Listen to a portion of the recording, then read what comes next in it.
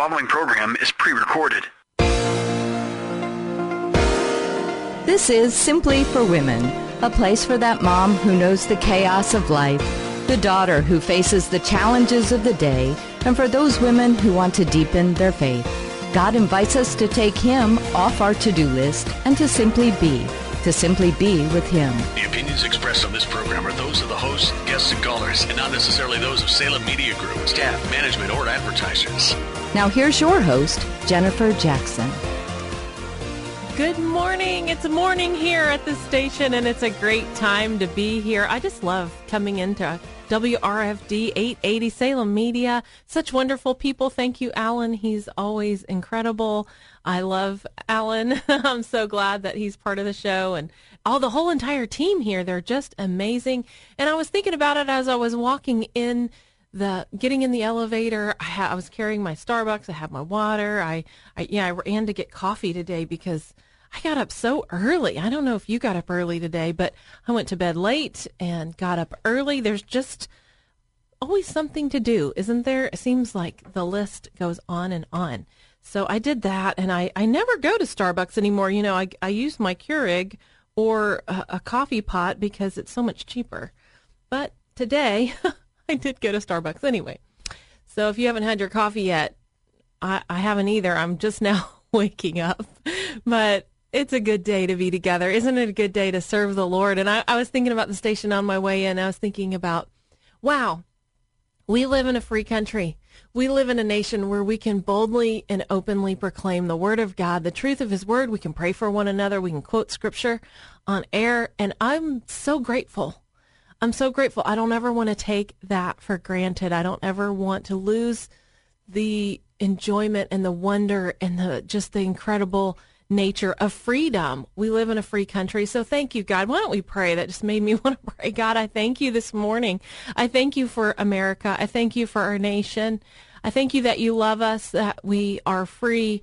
I pray that you would protect the airwaves. Lord, I pray that your word would go out, that your truth would go out, that salvation would be known everywhere in the United States. We thank you for our country. Lord, would you protect us and bless us? We ask that you'd watch over us. Lord, we need your help in our nation. We need your healing in our nation. We need your hope in our nation. And you are that hope, Lord. So we just come before you today. We thank you for being together. We thank you for the book of Ruth. We thank you that we get to study your word together. So we're going to do that today, Lord. Would you be with us? In Jesus' name, amen. Amen. I love praying with you. You are so beautiful to me. I love talking to you. And we can just have our coffee together today. Why don't we do that? So the book of Ruth, we are doing an overview. So I wanted to take 4 days and just do a quick overview. There's 4 chapters, about 18 to 23 verses per chapter. And today we're on chapter 3 of the book of Ruth, the greatest love story of all time.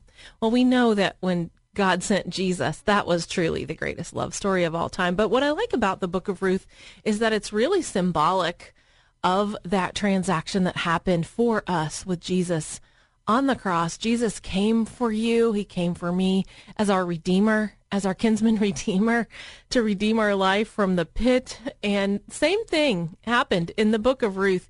It was just in the natural, and God sent her a kinsman Redeemer, and his name was Boaz. So there was a pattern that they had. If you lost your husband, the next of kin would have an obligation, really, to marry that widow and to take on her family, take on her obligations, all of her finances, the home. Can you imagine all the bills when you become a widow? I have some friends who are grieving right now that are new widows, and I have such compassion for them, and I pray for them all the time, and I'm thinking about them right now.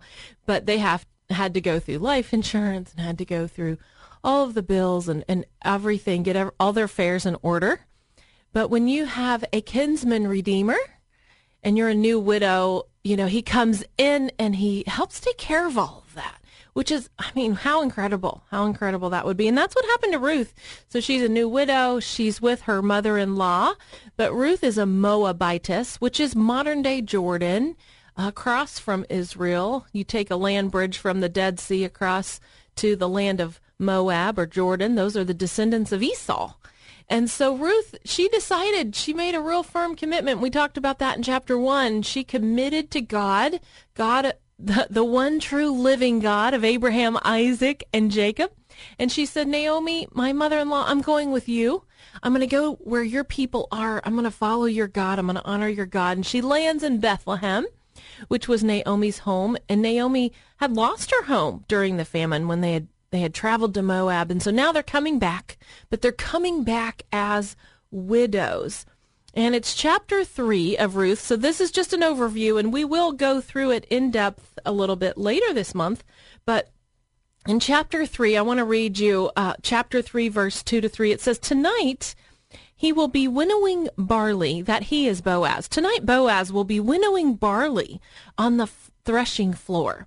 And Naomi is speaking to Ruth, and she says, wash, put on perfume, and get dressed in your best clothes, and then go down to the threshing floor. I love this passage. It's the shortest little passage, but I think about Naomi telling her, get cleaned up, put your makeup on, get your perfume on, all the girly stuff, get your best clothes on. I remember getting ready in high school for school or for a play or for different things, and using that Aquanet on my hair. We had Aquanet or all these heavy hairsprays, and my dad would come in, say, we're running late. My dad's, got the car already warmed up, ready to go. And he comes in, what are you girls doing in there? You're killing the ozone layer. I still remember that. I thought that was quite comical. He was like, you're killing the ozone layer with all of that hairspray. Get in the car. Let's go. You look great. Oh, but Naomi, she says to Ruth, go get dolled up. Get dolled up and head to the threshing floor. And I love the threshing floor, too, because the threshing floor reminds me of the physical nature of the Bible. And when I lived in Israel, we had a wonderful professor. He was a kind of a famous professor, and his name was Stephen Fawn. Stephen Fawn really passionately wanted us to understand the physical settings of the Bible. And he felt if we understood and knew the leaves, the trees, the seasons, the animals, all of the physical, the geology, the geography, everything that was a physical nature of the Bible, the almond trees, the olive oil, all of those settings of the Bible, he wanted us to understand those in depth so that we could in turn understand what Jesus taught us. Because so many times Jesus spoke in parables and he used the setting that he was in.